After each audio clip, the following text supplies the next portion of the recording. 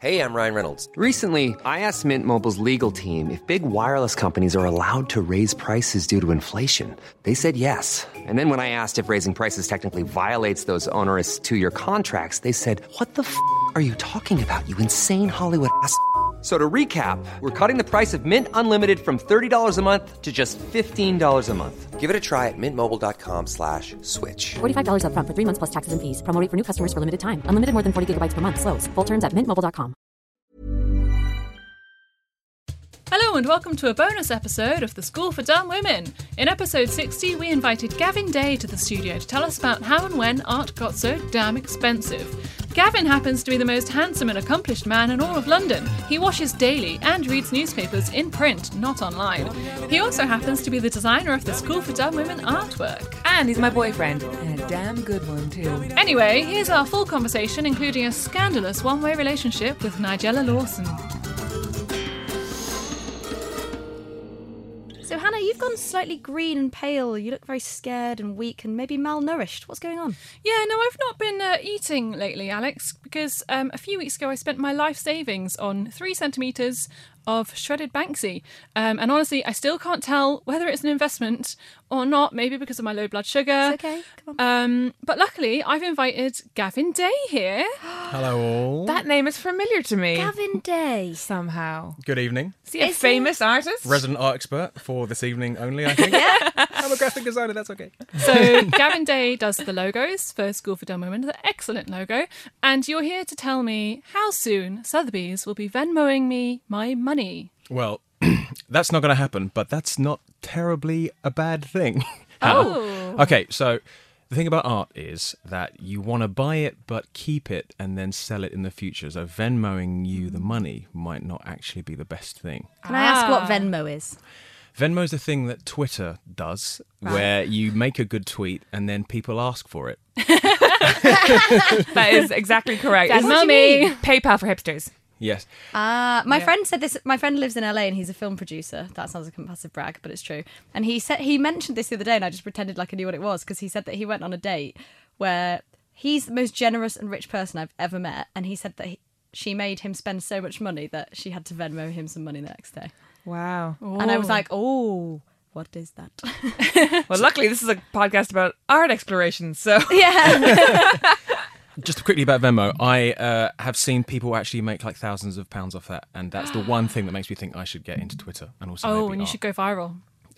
One day, Hannah. Well, you send 4 tweets a year and then you delete half of them when you get embarrassed, so... And If in you've fact, seen one of those tweets, listeners, they're a very limited edition. Like the art we're about to discuss. well, Ah. actually, me and Caroline once had a conversation about how it's a turn on when our boyfriend, because spoiler alert, Gavin is Caroline's boyfriend. Oh, yeah. For the term live-in lover. Live-in lover. Yeah. How it's a turn on that you don't use Twitter that much. Okay. It is a turn on. But then again, you do berate me a lot for not profiting off things where I get mentioned, so... That's true. So this is a massive segue, but the other day our friend Ella tweeted a picture that Gavin had taken of her. Oh, I saw that. It was Nice lovely. picture. And then Nigella Lawson responded to the picture saying, what a beautiful picture. And then Ella tagged Gavin, being like, he took this beautiful picture of me. And Gavin's Twitter bio read, Nigella Lawson has seen me sleeping. Oh, So Nigella is that Lawson... true? Not in yeah, it's true, but not in person. I don't remember what it was. Basically, it was a picture of me asleep at a house party, which happens often. And Nigella had seen it and liked it. And then I thought, she's seen me asleep at my most vulnerable, and she liked it. So that must So be a that was thing. your Twitter bio anyway. Nigella, all lowercase to let everyone know I was joking. Nigella Lawson has seen me sleeping, and Nigella saw that, but didn't comment. She saw the picture of you saying that you've seen her sleeping. Yes. Yes. How You many and Nigella, you're definitely seashells gonna did Nigella gonna shoot her found? next book cover. I can tell you that right now. Yeah. Well, that was my in, and then Ella texted me about it, and I didn't realise that she meant Nigella had seen the actual bio, and I just went, lol. And then I realised about 8 hours later when I got home and checked WhatsApp and realised exactly what happened, that I'd massively fucked up and I should have capitalised when I had my chance. So that's a pretty good summation of my Twitter persona. Yeah. Missing the boat and then realising, oh, Nigella's pissed off. I've misrepresented myself. There. So, Gavin, you're going to tell us kind of why art is so damn expensive. Like, it doesn't make sense, really, that art's so expensive. No, so it's like, Picasso used to pay for dinners with sketches he did, which is like a really baller move, but also kind of a like horrible thing for a guy to do. Like, imagine like saying, "No, we need your money," because you did a sketch on a napkin of like, I've got to pay my rent. I will do a portrait of you. That's Picasso. Also in a pre-eBay world as well, so it's not like you can't do anything with that. Like, yeah, it's probably worth a lot, but the waiter doesn't know an art dealer. Yeah, and does you've he? got to go to someone who goes to someone. It's not going to happen. You can't put that online. And how can you prove it? You know. Yeah. So anyway, art never used to cost that much money.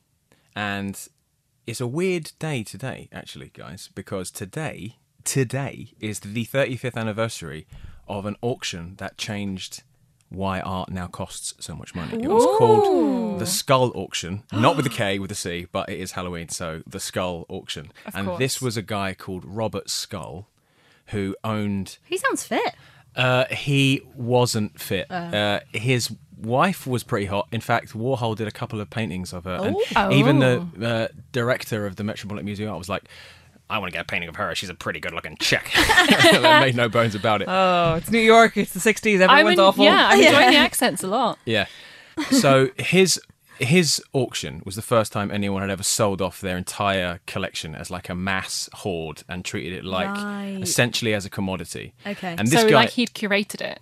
yeah, like what Saatchi is now or was in the early 90s, he was like way before that. Right. I don't really know who Saatchi is. Like, I know he's mega rich and mega famous, and he was bad to Nigella Lawson. Your personal friend. Again, your personal Very friend. much on topic right But now. is he just he's just an art guy? He owned an advertising Advertising. agency, learned lots of money, and then went around plucking people from obscurity, making them famous by curating them in shows, and then they shot to fame. And he made loads of money off that fame. So actually, it's analogous to Robert Skull because he did that, but before Saatchi.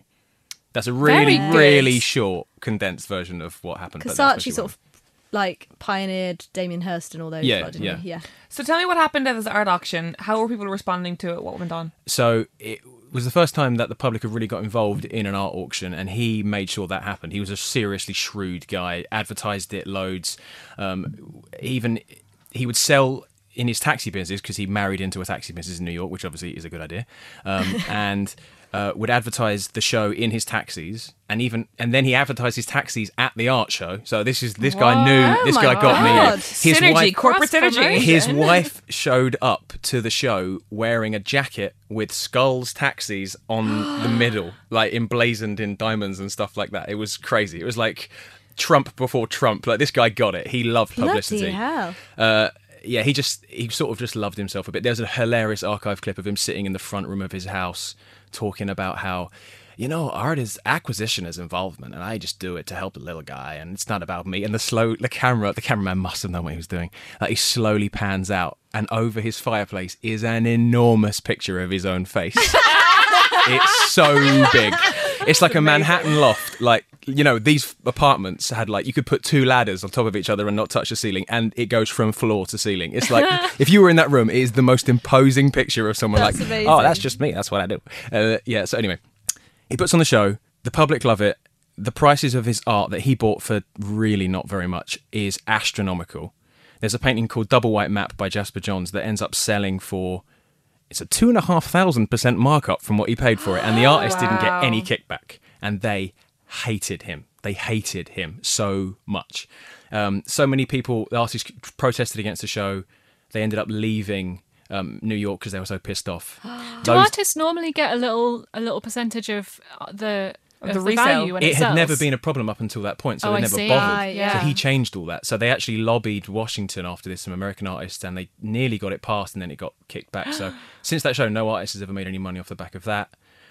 But it changed the politics of it after that show. So Yeah. Robert Rauschenberg, who's quite famous, you might have heard of him. He's like a pop artist, came up with Warhol. He's kind of on par with them. He's like the critics' version of Warhol. The public know who Warhol is, but Rauschenberg's like, the fuckboy of the critics. Everyone loves it. Yeah. He picketed the show and got a bunch of artists to picket the show with him. And they had, like, literally outside the show marching. They had really rubbish chants. It was like, they buy with their millions, they buy with their millions. It was like the worst chant. They kind of overthought it. Yeah. Because they're all artists. Like, yeah. They're not like the working man. They're just like, it's too intellectual, this chant. Yeah. Rauschenberg was pissed. He had his paintings sold for like $1,000. He sold his paintings to this guy for like $1,000, and Robert Skull would always be like 3 sales or nothing. Like that sort of, he wouldn't buy your paintings unless you sold him 3 for a cut rate. And then he sold Rauschenberg paintings for like 40 grand, 60 grand, 80 grand. This Jasper Johns painting sold for 250k, and he bought it for 10 grand. Jasper Johns was like, oh my god, you'd be pissed, wouldn't you? You'd be so pissed. I feel like this guy is like the art equivalent of like the Next sale. They just make it seem so much more than it actually is. They just open at 5 a.m. so people think, wow, it must be amazing. This Next is shit. So he, Robert Rauschenberg pickets the sale of the auction, and he shows up at the end. And by this point, I think it's pretty clear from the footage that Rauschenberg is pretty drunk at this point. But he sees Robert Skull being like masked by the media. They're all taking pictures of him. Oh, you're a millionaire now. How does it feel? And he's like, well, I guess that's how it goes. Rauschenberg like barges in and has like a really tense chat, and you can tell Skull is like, oh Christ, Rauschenberg's here. And Rauschenberg's like, hey, like he's like majorly cut here at this point. He's had like 12 the Oliver beers Reed of at the least. art world. And he goes up to him, and Skull tries to worm out, and at the end of the conversation he's like, well, let's go, Ethel. That's his wife. And as he's leaving, Rauschenberg's like, I'm missing my chance. And he just like shoves him in the shoulder, like boom. And you know when you are annoyed with me, Caro, and you push me, but it's like 5% harder than it was a joke push. So it's like... All right, this must be a lecture about art, not a revelation of my abusive tendencies as a partner. Everyone Gav. knows what a 5% too much of a push is, where you're like, I could push you, but it's just letting you know I meant that. Well, Rauschenberg like, does you like grit a your teeth. 10% push, and Skull's like, oh fuck. And then everyone, you can tell, knows what's going on. And he's like... Give me a physical breakdown of Skull's disability. Like, is he like a weed? Is he like a big fat art critic guy? He's like a beardy, sort of grey flecks in his beard, brushed hair back, green blazer. I'd say he's just like on... Gary Oldman? Would Gary Oldman play him? Yeah, but like a hairy Robert De Niro. Okay. Haggard, hairy yeah. Robert De Niro. It's Okay. like just on this side of handsome. You know what I mean? Right, Not okay. quite. You couldn't say it, but he's fine. Ethel, what were you doing? Yeah, exactly. Well, there you go. Anyway, Rauschenberg shoves him, and then everyone's like, "Oh Christ!" And he's like, Rauschenberg says, "You didn't even buy me flowers." And Skull's like, "Buy you flowers? What? Did somebody die?" And he's like, "Let's go, Ethel." And he's like, "You buy the next one at these prices. You didn't even pay anything for these." And he's like, "Well, I work for you. You work for me. We work for each other." And it's really so awkward. And the cameramen are like, "What's going to happen? Is he going to deck him? Is this like WWF?" But it didn't exist at that point. Slam him through a table. And then he goes, "You buy the next one." And he goes, "Well, I'll come and take a look at it. And I'll stop the cold. And then he hugs him, and Rauschenberg's like, "Okay." And then they hug it out. And then it's like, so awkward. Why is this not a film? I'm And then it intrigued. I'm like disappears, and enthralled. then it dissipates, and then that's the end. And then nothing. Obviously, the end of the story isn't that he pays all the artists royalties and everyone lives happily ever after. Yeah. It's Skull gets away with it, and the art market is never the same. I'm so annoyed with the Wow. story, mostly because there was an opportunity. He says, "Oh, has somebody died?" And Rauschenberg could have said, "No, but somebody got fucked." Yeah. And he didn't say that? Yeah. Or like the art world Died. is at your feet. Yeah, the art world is dead. Yeah, so many You good killed the comebacks. art world, yeah. So what's the fallout? So the fallout is that this happens in 1973. After that, loads of things. That was a result of loads of things. Artists were like, "Okay, we need to get our cut now," so they started charging higher prices at the start. Other people started looking at the show like, "Oh my god, you can make a ton of money with art." So the conversation turned from what does this painting mean to how much does this painting cost, Right. and then it became a whole thing. And this is before the 80s. Then the 80s happened. The 80s, it's like not a decade known for its restraint, and then prices just went insane. Right. So people would buy a Picasso, and at that point, art just went from being something that's about aesthetics to just an investment. And like the CEO of like Citibank would buy a Picasso for $5 million. This actually happened.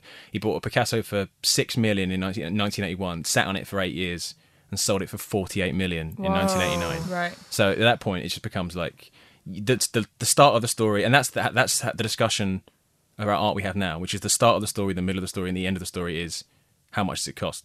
That's how people know about art, and that's why you get like people like the Sun in the early 90s being like, "It's an unmade bed. I'm not paying £5 million for an unmade bed. It's a shark in a tank. Why am I paying?" And that's why critics who have lived long enough to see this before the prices went crazy are just up in arms. Like, Yeah. the art market and the prices in the art market are the big shock factor of the last 50 years. It's difficult as well, isn't it? Because if you're starting out as an artist and you're creating something which is, you think is really good or whatever, you still can't charge, 50 grand for your painting until you're like a bit famous. So then there's still someone who's going to profit off of you selling something for £200. It's like trend forecasting. You know what I mean? Like everyone's, I mean, we're all in this room, we've all been in the creative industry in different senses.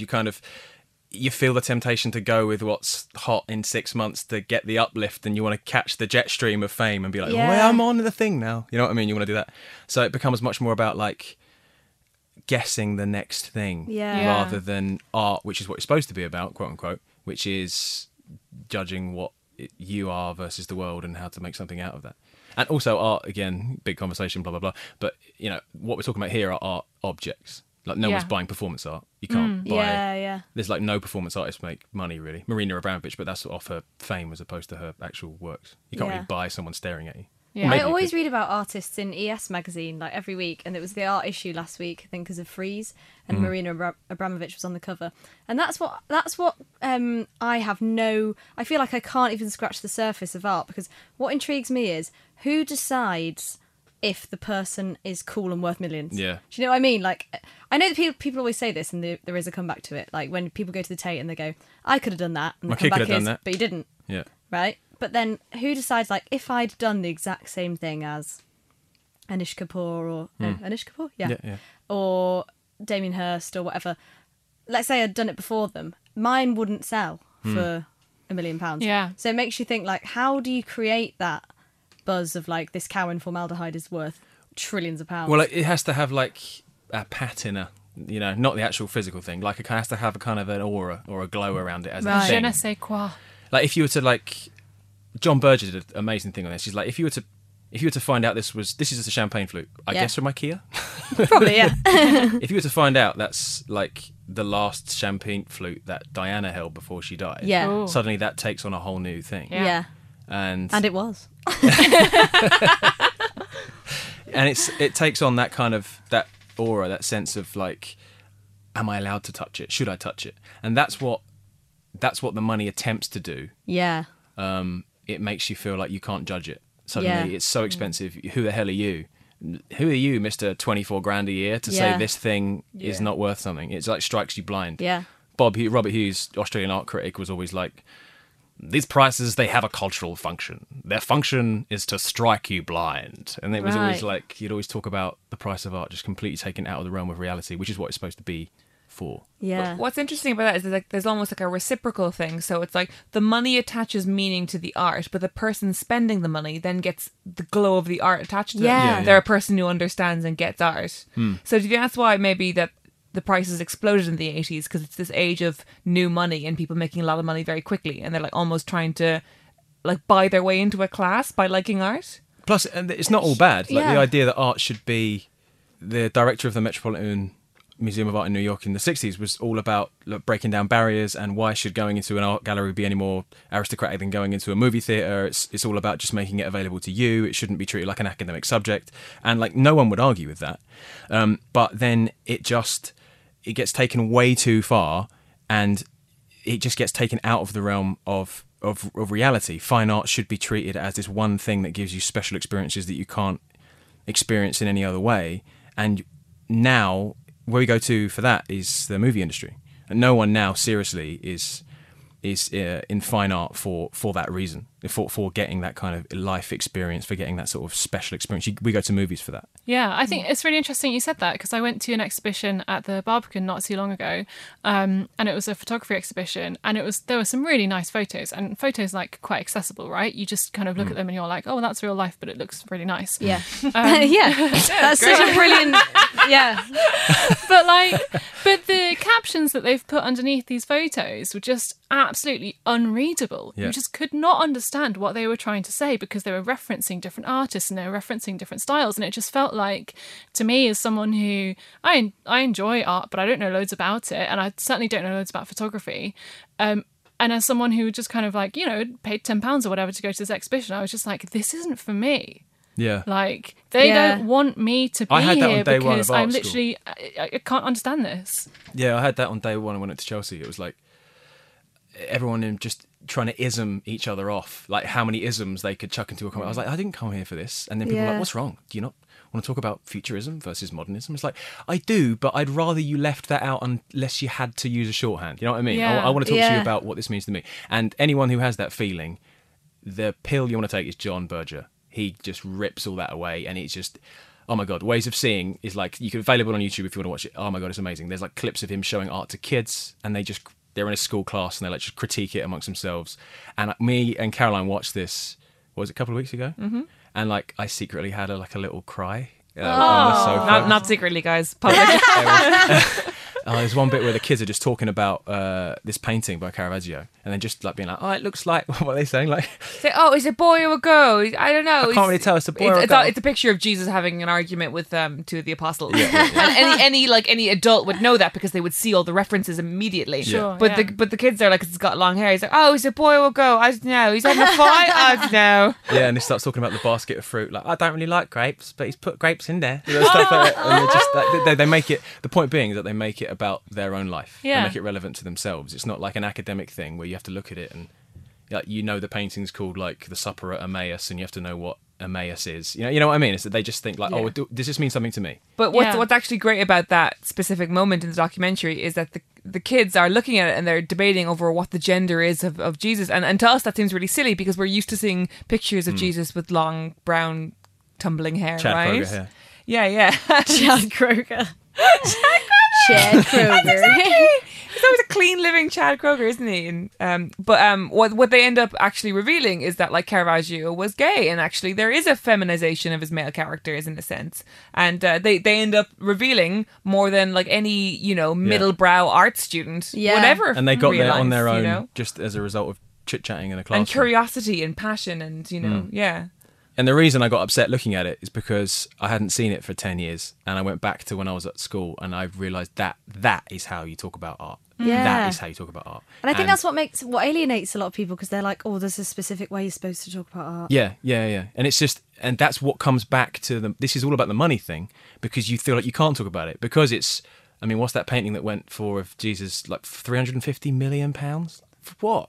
I know it's a Leonardo painting, but like, for what? Yeah. Somebody goes see the Mona Lisa and you realise like you could put that in a tote bag and walk out because it's not very big. You're like, I queued up for this. You know when you were talking about it's the glow? It's the size of an iPad. Yeah. You know when you were talking about the glow and the sort of Aura, nostalgia, the aura, of an object. When I went to see the Mona Lisa in the Louvre, I thought it was going to have that. I thought I was going to feel something, not necessarily about the subject of the painting, but just like the aura of the painting. And it was so anticlimactic and so disappointing, because it was like 20 tourists taking a photo of it, and it was in this, it felt no it kind of feels or plain, doesn't it?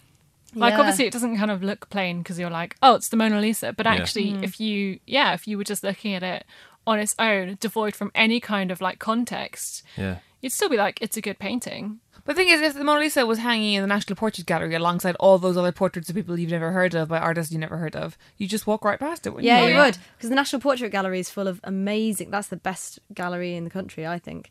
Like, because it's just got when you look at pictures of people, that there is something that stirs within you. Like, oh wow, it totally does, doesn't it? Yeah. Whereas like big landscapes and stuff, I don't really. I'm just like, it's hard to lock in. Some of those stuff. I mean, you've got to remember though, like when a lot of those landscapes were done 200-300 years ago, that people would have seen what. First of all, you have to be quite rich to see the paintings, and second of all, people would see what, like 50 images in their whole life. Yeah, that's true. Like they wouldn't see a picture for 2 months, and then they'd see that, and then they would sit in front of it and they'd talk about it, and all the paintings meant something, and the fact that there was a dog in the background and the sun was coming up. Was it the morning or was it evening? That changes the meaning of it. It's like it's a whole book in a thing. And so, but we've now lost that because we don't need it. We've got, people start talking about like, if Michelangelo was around now, he would think of the things he would paint. It's like, no, he wouldn't. He'd be in Hollywood doing an awesome film. Yeah. Like that's the He'd painting be in of Silicon our time. Valley or something. Yeah, exactly. Yeah, that's the painting of now. Painting isn't the art of our time at all. Like no one's talking about painting. Yeah. And so the Mona Lisa actually is a funny one, because that, you could argue that started the whole thing. Before the reason Skull got into collecting it is because the Mona Lisa visited New York in 1963.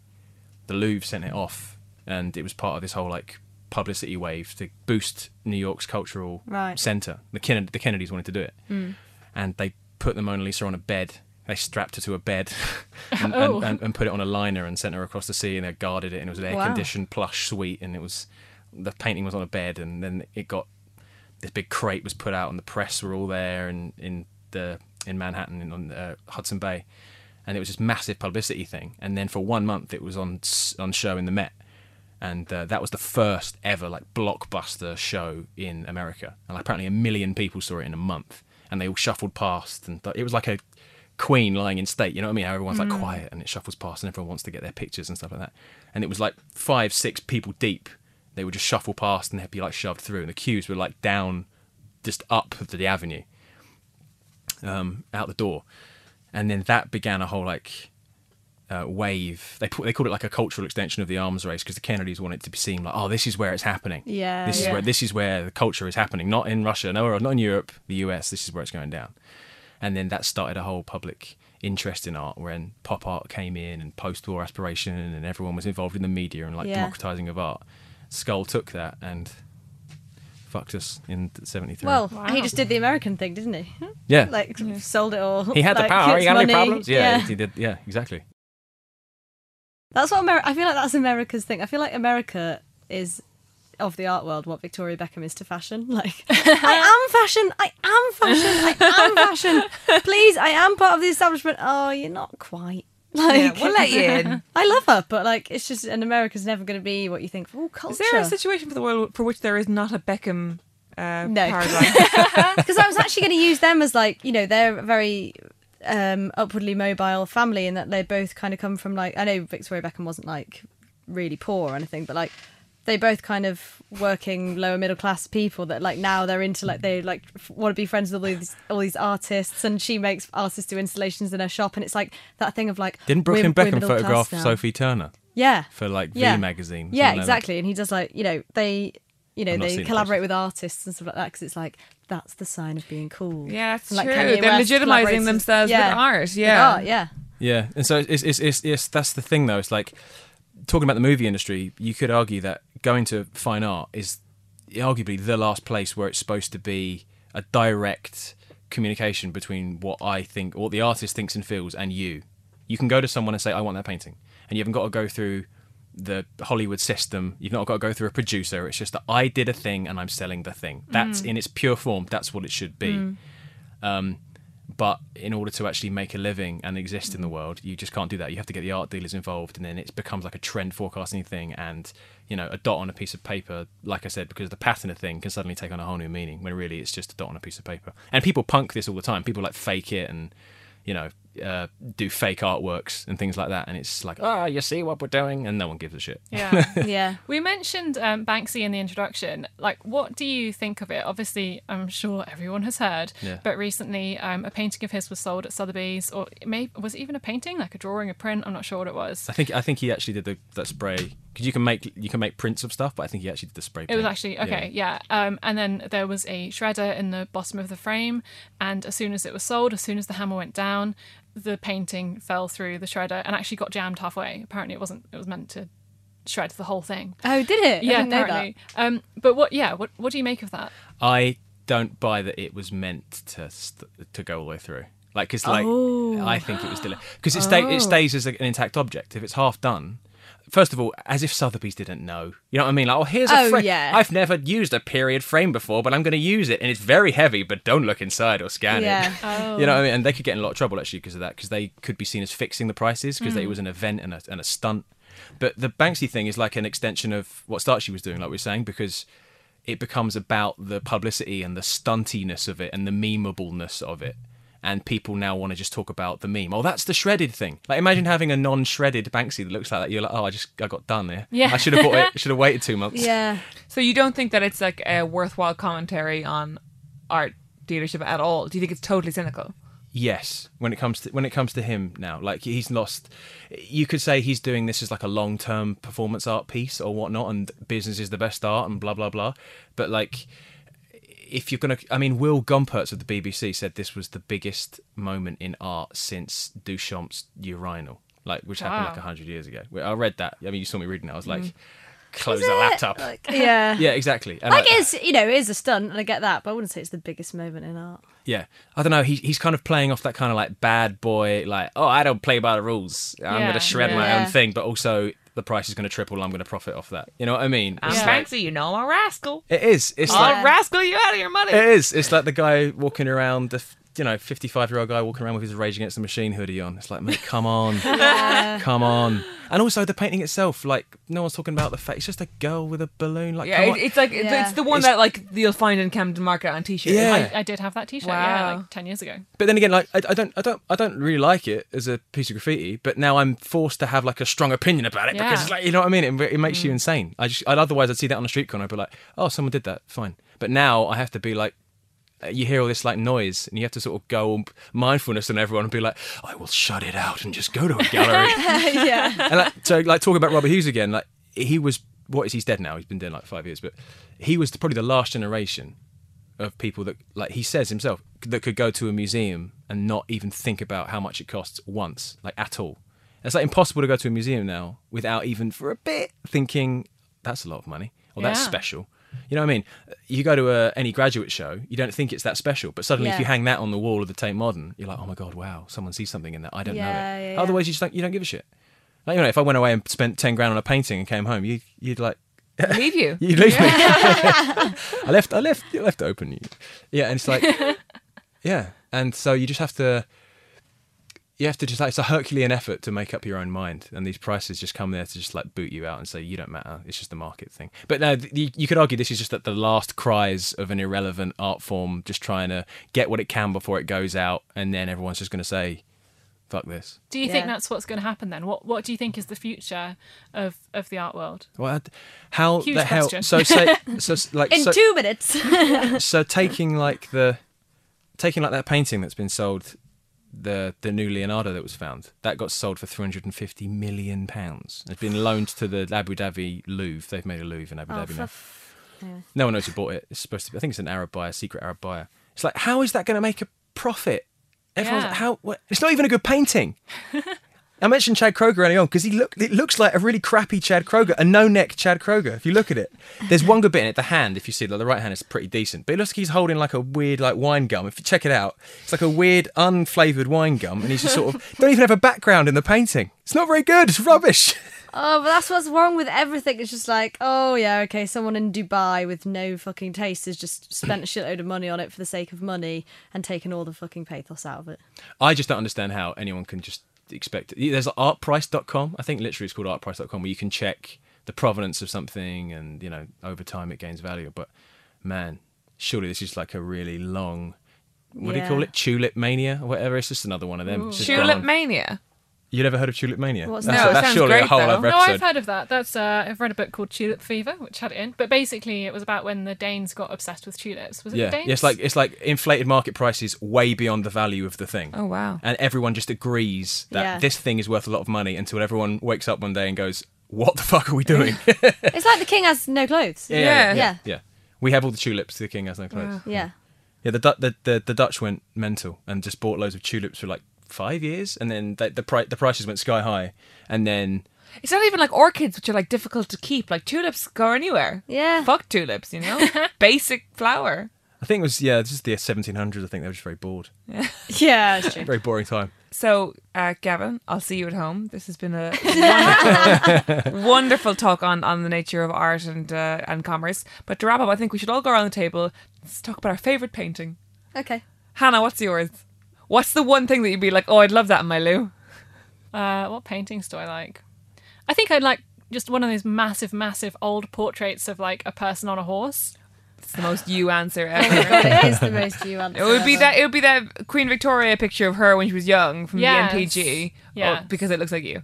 Yeah. And I believe it's also your WhatsApp photo. with a nice shiny horse. Good. Alex. I do like Tracy Emin of the Modern Artists, and I like her neon sign that says "It's different when you are in love." So Aww. I'd have that on my. That's living very room. good. Great answer, Gavin. There's that really famous one by Francis Bacon where it's like 3 bodies at the base of a crucifixion. That makes me a real basic for saying that, but like it's in the Tate Britain, and I went there when I was having like a really low point in my life, and it scared me, and I've never seen it since Francis then. Bacon does I scare like me. that painting.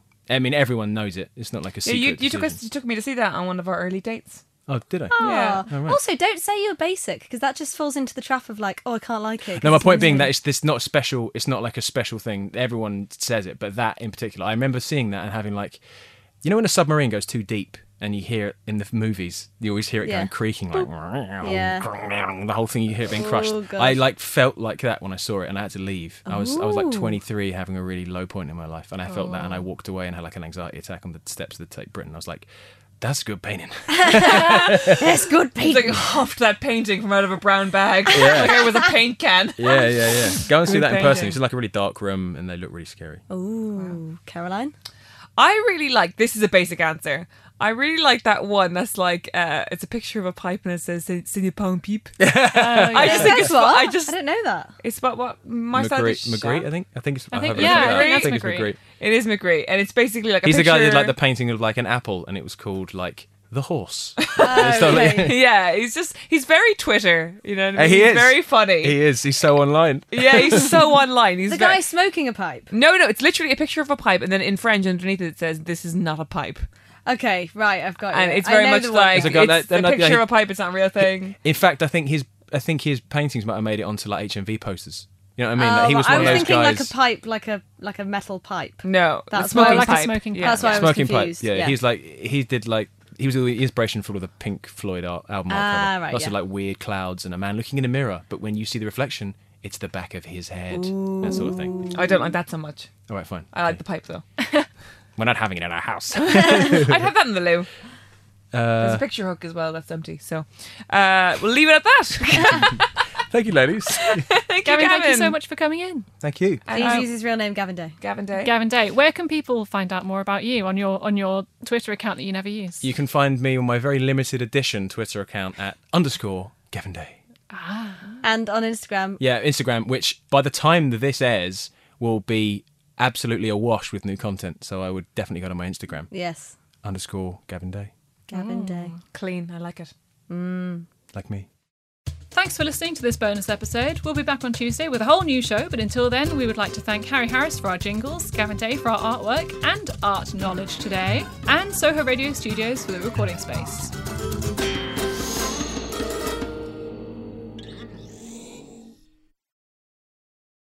Oh, can you tell us, just as an Easter egg for the very long time listeners, when we started the podcast, we had a whole joke about you and talcum powder. Oh yeah. Oh my god. Please, can you tell us where you're at with your talcum powder usage? I haven't used talc in about 18 months. And I swear that's true. Why? I just grew out of it and I realised, I think physically I grew out of it as well. It became too common. It's like a paste. I've not got a nappy on. No, and it, I don't know, I think I read too many articles. There was all those articles about, oh, it's carcinogenic and blah, blah, blah. Oh, of course, yeah. And I thought, oh, that's only for women. But then I thought, do I need this? What if Do it you goes... need like what, carcinogenic powder near your dick hole? what if it goes... Yeah. What if it goes near any of my holes? I don't want to deal with that. Yeah. And also, like, you know, the life I lead, someone can want to have sex with me at any minute. And if I'm covered in talc, that can't happen. Yeah, so it's like... See, ladies, you can change a man. I The talc habits. slowly grew out of throwing chalk on my balls. Well, thank you very much for enlightening us. You're very welcome. That's his public exclusive. There we go.